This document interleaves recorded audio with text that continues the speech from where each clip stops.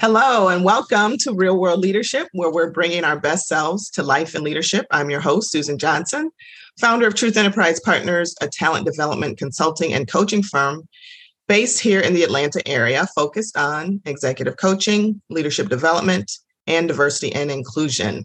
Our vision is to inspire a world where authenticity, diversity, and truth are valued. And our aim is to bring out the true potential in people.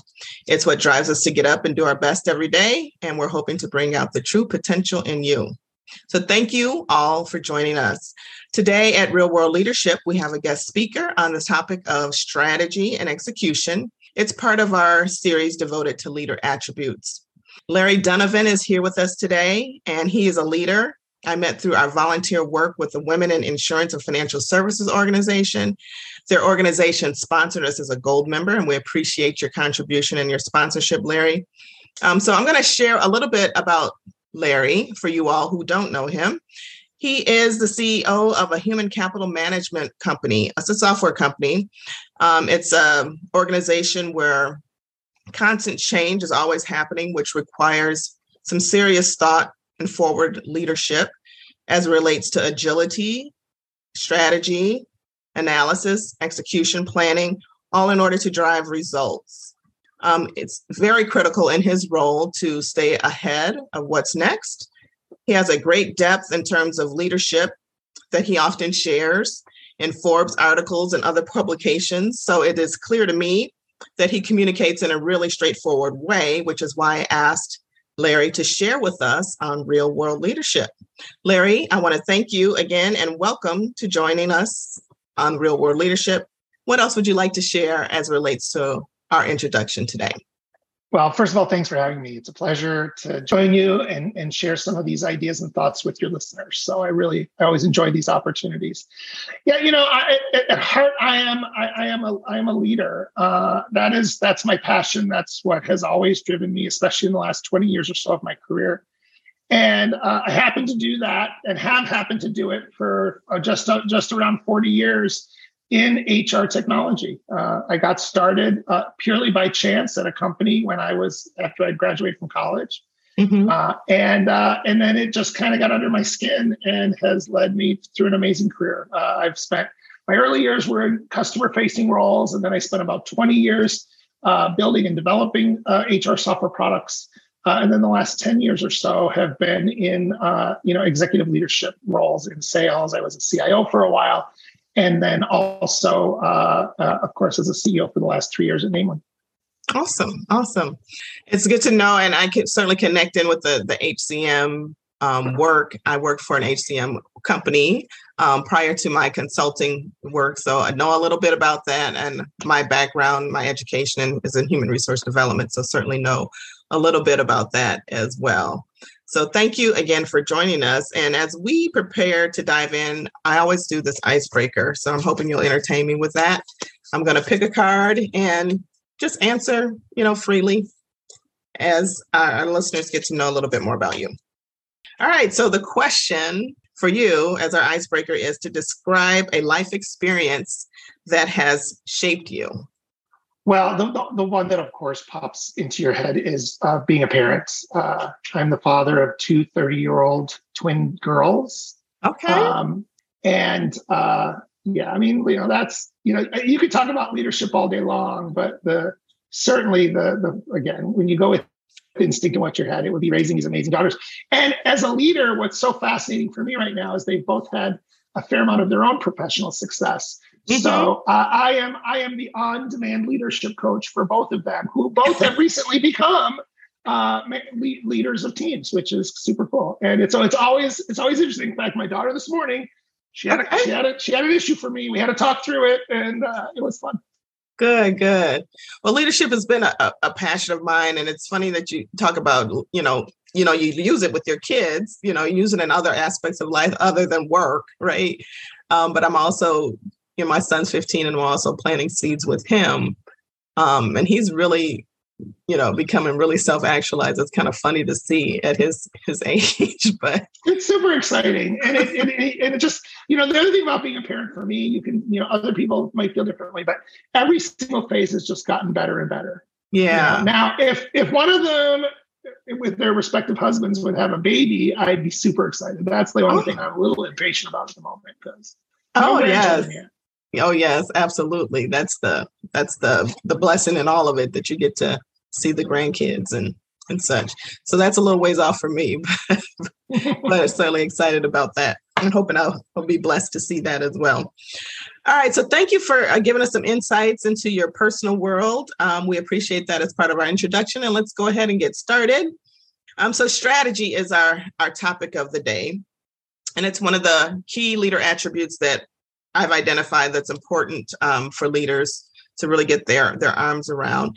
It can mean so many different things. It's really a broad term that I think encompasses so many different components and skills as relates to change, innovation, analysis planning, scenario planning.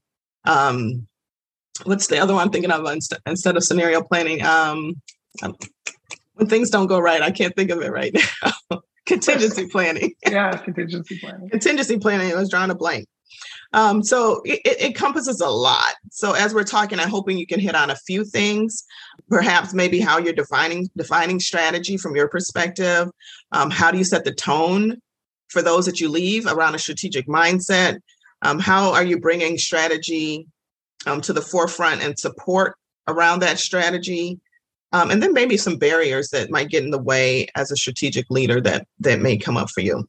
So with that being said, let's start with the notion of strategic thinking, vision, and for that forward thinking, which most people associate with strategy and strategic thinking in an effort to drive results. So what does strategic thinking mean for you, as someone that just does this, as a major part of their job every day? Yeah, it's a multidimensional problem, as you noted. And I think you're right in the way you kind of describe it as a more generic term for a lot of umbrella items. But, I always say to people, when people ask me about what it's like to be a CEO, I say it's one of the loneliest jobs you can do. And strategy is the most perfect illustration of that. Because basically the job to define strategy at its core is between you and the mirror. Yes, the board is going to have input into, validating that. Yes, you're going to reach out and engage employees in how to think about it. But at the end of the day, it starts and ends with you. And like so many things in leadership, and we've seen it during the pandemic, especially, leaders without that sense of ultimate responsibility often delegate things inappropriately. And I think a lot of times when strategy goes left, it's often because the CEO didn't properly sponsor it. And so, for me, how I think about that and how I set the tone is by starting at the beginning. I mean, I've always found it necessary to really create, I'll use the term sound bites, which is a little judgmental in a way, but it's very illustrative. Like if I can't start with that set of sound bites that everybody can identify with, everybody can understand, I have to explain it 5 times over, we can all then work off of, what that means. And at every single moment in the process, I'm always asking the question about how it links to our mission and our values. Okay. Because strategy can change, but values shouldn't.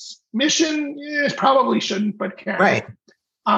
But a strategy is only viable if it aligns with values and it aligns with mission. And I think you see a lot of times where the strategy is all over the place, and it's because it's not rooted in those values and how the business cherishes and protects them as how to thrive as a business. Well, I love how you explain, and just gave that visual. It's you in the mirror. Yeah. First of all, it can be, leadership can be a lonely place, and it's true when you're a CEO and people are looking to you for the answers. It can be a lonely place, and so you ground yourself into the values. What is it that we're seeking to do? What's our strategy moving forward? It has to be connected to who we are and what we're about.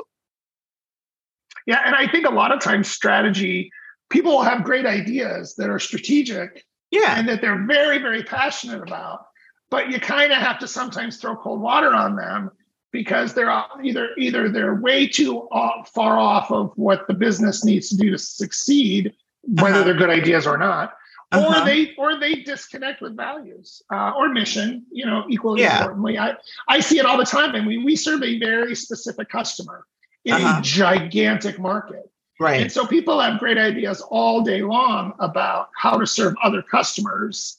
But I have to remind people, we love those customers, but we don't serve them. And so while that strategy is interesting, and if we could adapt that strategy for our target customer, great, I'm all in. I gotcha. But when it's for a non-target customer, it's kind of a non-starter. I love it. It's a litmus test and kind of keeps you grounded on what's important and why we're doing what we're doing. That was very insightful. I appreciate you sharing that perspective. I think that's a interesting one for people to take note of. Because to your point, people always are thinking they're strategic. So, but it has to be grounded into what you're trying to drive in that execution piece of, how can we drive this? Will this work? Does it drive results? The results that we are seeking as a business. Exactly. Strategy is meaningless if it doesn't produce outcomes that are desirable. Yeah. A lot of strategic people in the world, but again, it's got to drive outcome. Got to drive outcome. And that's what business is about. It's about outcome. It's about profit and outcome. So how do you go about setting the strategic tone as a business leader? As you think about, your team, how do you go about doing that for your organization? Well, what I've done pretty much every year, didn't have to do it so much this year because we didn't change it much. But, I set up both, in terms of language and usually some kind of visual for my direct report team that says, okay, this is where we were. And I actually have a slide that shows how those key elements of strategy have changed each of the 3 years I've been here. Because I want to stay rooted in from where we came and how that is helping us demonstrate that we've evolved the strategy because those results have happened. But then we revise it. And so what I've always tried to do is, again, first, convene with the mirror and kind of ask the right questions about how I want to adapt that. Then, of course, I work to syndicate it with my leadership team because, that is never just a top-down exercise. Right. And then we bring it into better focus. And then, for me, of course, I have a board of directors that I'm responsible to. So I engage them sometimes informally to help me refine it and get their feedback, but certainly at the end to get them to sign off on it. And then and only then do we then talk about how do we articulate it to the broader organization, because from the strategy comes the goals and objectives that are going to drive our work for whatever period of time we think it will be governed.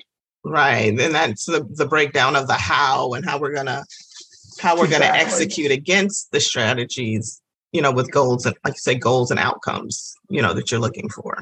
And have you found that in garnering that support from your board of directors, and it sounds like you have some meetings with them offline to try to gauge and get some support and clarify some things, but what's it been like for you to garner support from your board or even your team members to get them on board to support it? Yeah, I mean, I think that it's like anything, you have to sell it. I mean, it's at the end of the day, you have to lead with influence. Because you get where your head needs to be. Then you have to be open to feedback, and you want to get that from a variety of sources. So I go to certain board members with certain subject matter because they're more of an expert about it. I serve on 4 boards of directors, and I play a very specific role around expertise, usually in go-to-market kinds of stuff. So when there's a go-to-market issue with one of my portfolio companies, they come to me. If they've got an issue with finance, they don't come to me. I can help them. And the same is true for my board. And so depending on what I'm dealing with, I might approach 1 or 2 of them in that process in the same way that I would approach, my head of sales in a different way that I might approach my head of engineering to think about how that strategy can get implemented in practice. And that helps morph it and evolve it.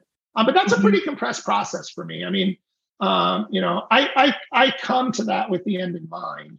But I certainly, it is not about my ego getting boosted that says, oh, you got it right the first time either.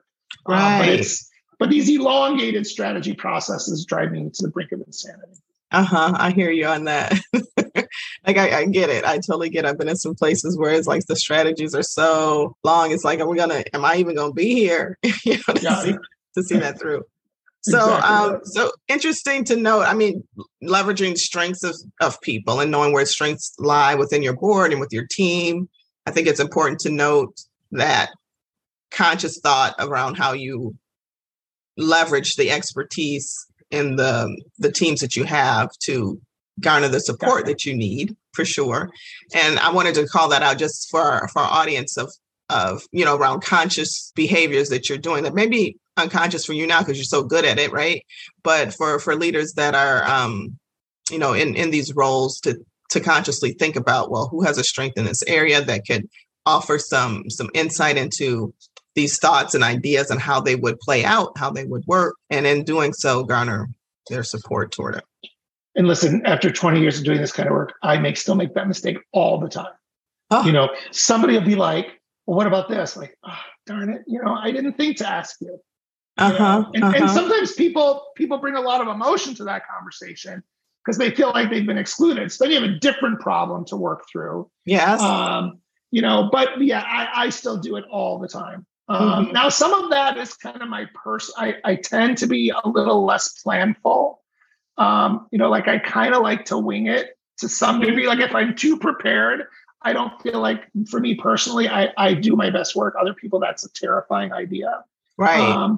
But the negative for me as a leader is sometimes I'll miss checking some of the bullets off. And then have to kind of be like, I'm sorry, I forgot about that. Circle the wagons back around.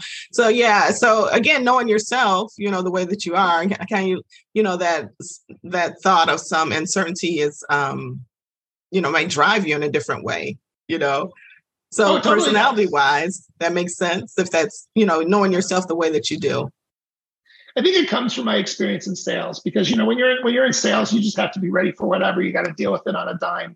And I did so much of that work. I never had any time to prepare. So if I feel over prepared, I actually don't feel like I do my best work, but I recognize that's unusual. And that's part of your trait. Yeah. And so I think again too, because it's strategy and it's planning and it's execution, right? So some things there's, you try to go over the scenarios and things that what could happen that we haven't thought of, you go through that, but there's always something that you hadn't thought of anyway, because you can't think of everything anyway. And that's why you engage a broader community in helping you finalize it. Right. But then there's also that point where you have to be like, okay, we've discussed it long enough, and I heard all your feedback, and this is how we're going to proceed, and then commit to it. Obviously there are times and places where you make mistakes and you realize you have to adjust. But you the most important thing I believe for a CEO is you just got to commit to it, and you have to be open to the possibility that it was wrong, and that gets back to outcomes. Yeah, and I get a sense, there's some, we're gonna commit to, we're gonna go for it. We're gonna be agile where we need to, but we're committing to this strategy, and this is our go forward plan, and being definitive around that. That's right. Yeah.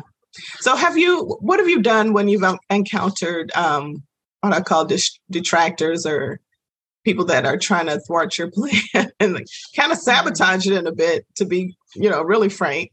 Have you had that encounter, and what's that like for you? What's that been like? It's when you're a CEO, that doesn't happen quite so much because you have a lot of the power and authority you need. But certainly I think that at times in my career where I have been trying to drive a strategy forward and it's gotten derailed, it's usually because I didn't do a good enough job of leading with influence. Now, there are people that just, aren't necessarily, good and will deliberately try to sabotage something.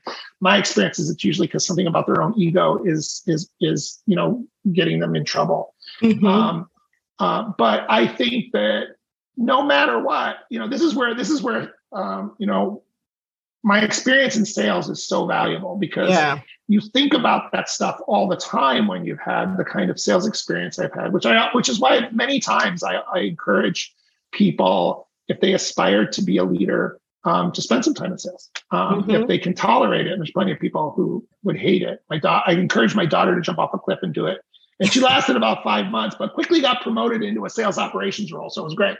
But I look at, so I think that, being able to anticipate how people are going to react, getting to all the stakeholders, and then really the skill is leading with influence. Yeah. Great salespeople, like other great leaders, will always look at their leading with influence skills as the most important. And when I evaluate leaders, and especially if I'm going to engage them or give them responsibility for strategic work, leading with influence is super important. Like I've worked with any number of people with these amazing pedigrees around strategy. They worked at places like McKinsey and Bain and Company. And they're super smart with these amazing educational pedigrees, but their leading with influence skills are really weak. And so it's fascinating because they can deliver to you this great, insightful, thoughtful stuff, but it's dead on arrival because they didn't have the skills, or they weren't to sell it and influence it. Right, yeah. Right. Or a guy like me uses a person like that to help them build it, but then I have to go sell it, which by the way, is what CEOs should be doing anyway. But that's right. Absolutely. So leadership is influence. That's all it is. That's all I say. We have these particular skills, but it's influencing people and being persuasive, not manipulative, but, helping them see, the value, and the win for them. It could be a win for you. Yeah. So, well, and I know you understand this, but I spend so much time talking to people about how their feelings inform their behaviors. Yeah. And so, people tell me that my performance appraisal with me is like going to the therapist. Like, okay, and I'm married to a social worker and a trained psychologist. I've learned a lot from that over the years. That's been super valuable. But, so much of those intersections, get derailed, especially around execution, because people are having all these kind of, left and right emotional responses to things that aren't getting resolved, not because they're not bought in or they don't understand it or they don't know what to do. Yeah, we can talk about that for days. I know. We can talk about off agenda. Yes, absolutely. All right. So as we get ready to wrap, I think we're at a good position. We've kind of defined the strategy and the tone that you set for strategy and how you're influencing all the time, getting buy-in from your team, your board, leveraging their strengths as a part of that strategic planning to make sure you got a solid strategy to be able to execute against results. What do you want to leave with our audience in terms of one key takeaway or one thing that you want to make sure you want to emphasize, or maybe you didn't get a chance to speak to? What would that be? That popped into my head because we're trying to define strategy, anticipate what the various options might mean and how they might be implementable, viable, carry an appropriate level of risk. And when you transition to execution, or more importantly, selling it, you have to anticipate how various stakeholders are going to feel about that strategy. And not only do they understand it, but will they sign up for it? And if you're constantly almost have some paranoid at times during this process, focus on trying to anticipate those various dimensions, you got a 10 times better chance of both coming up with the right strategy and having it not just end up sitting on the shelf and going nowhere. Excellent, Larry. Thank you so much. I appreciate you sharing your wisdom, your insights on this broad and kind of a nebulous topic at times around strategy and how to get it right to the point where you can commit to it and have buy-in to that commitment. So thank you for sharing. I hope that our audience has been able to take away a nugget or two. There's a couple of things that I thought were important. Hopefully I emphasized those enough for you to get it and run with it. So again, thank you for your time and your contribution. So we are going to bring this session to a close. And as we close, this is just a quick reminder of who we are at Truth Enterprise Partners. We help individuals and leaders discover their true potential with consulting and coaching. So you might ask yourself, how are you and your team doing as relates to strategy and execution? And if you're looking for ways to enhance your ability to lead and adapt your style a bit, if that's something that you're considering, we have tools, techniques, and expertise to help you. with that, and we hope that you'll give us a call. You can reach us at truthenterprisepartners.com or email us at info@truthenterprisepartners.com, or you can dial us at 612-237-1559. And if you're curious about Namely, the HCM software company that Larry is the CEO of, you can reach out to him at larry@namely.com for more information. So again, Larry, thank you so much for sharing your views on strategy today. We appreciate you being our guest. Thank you all for joining us as well. This has been Real World Leadership with your host, Susan Johnson, and we'll be seeing you again real soon.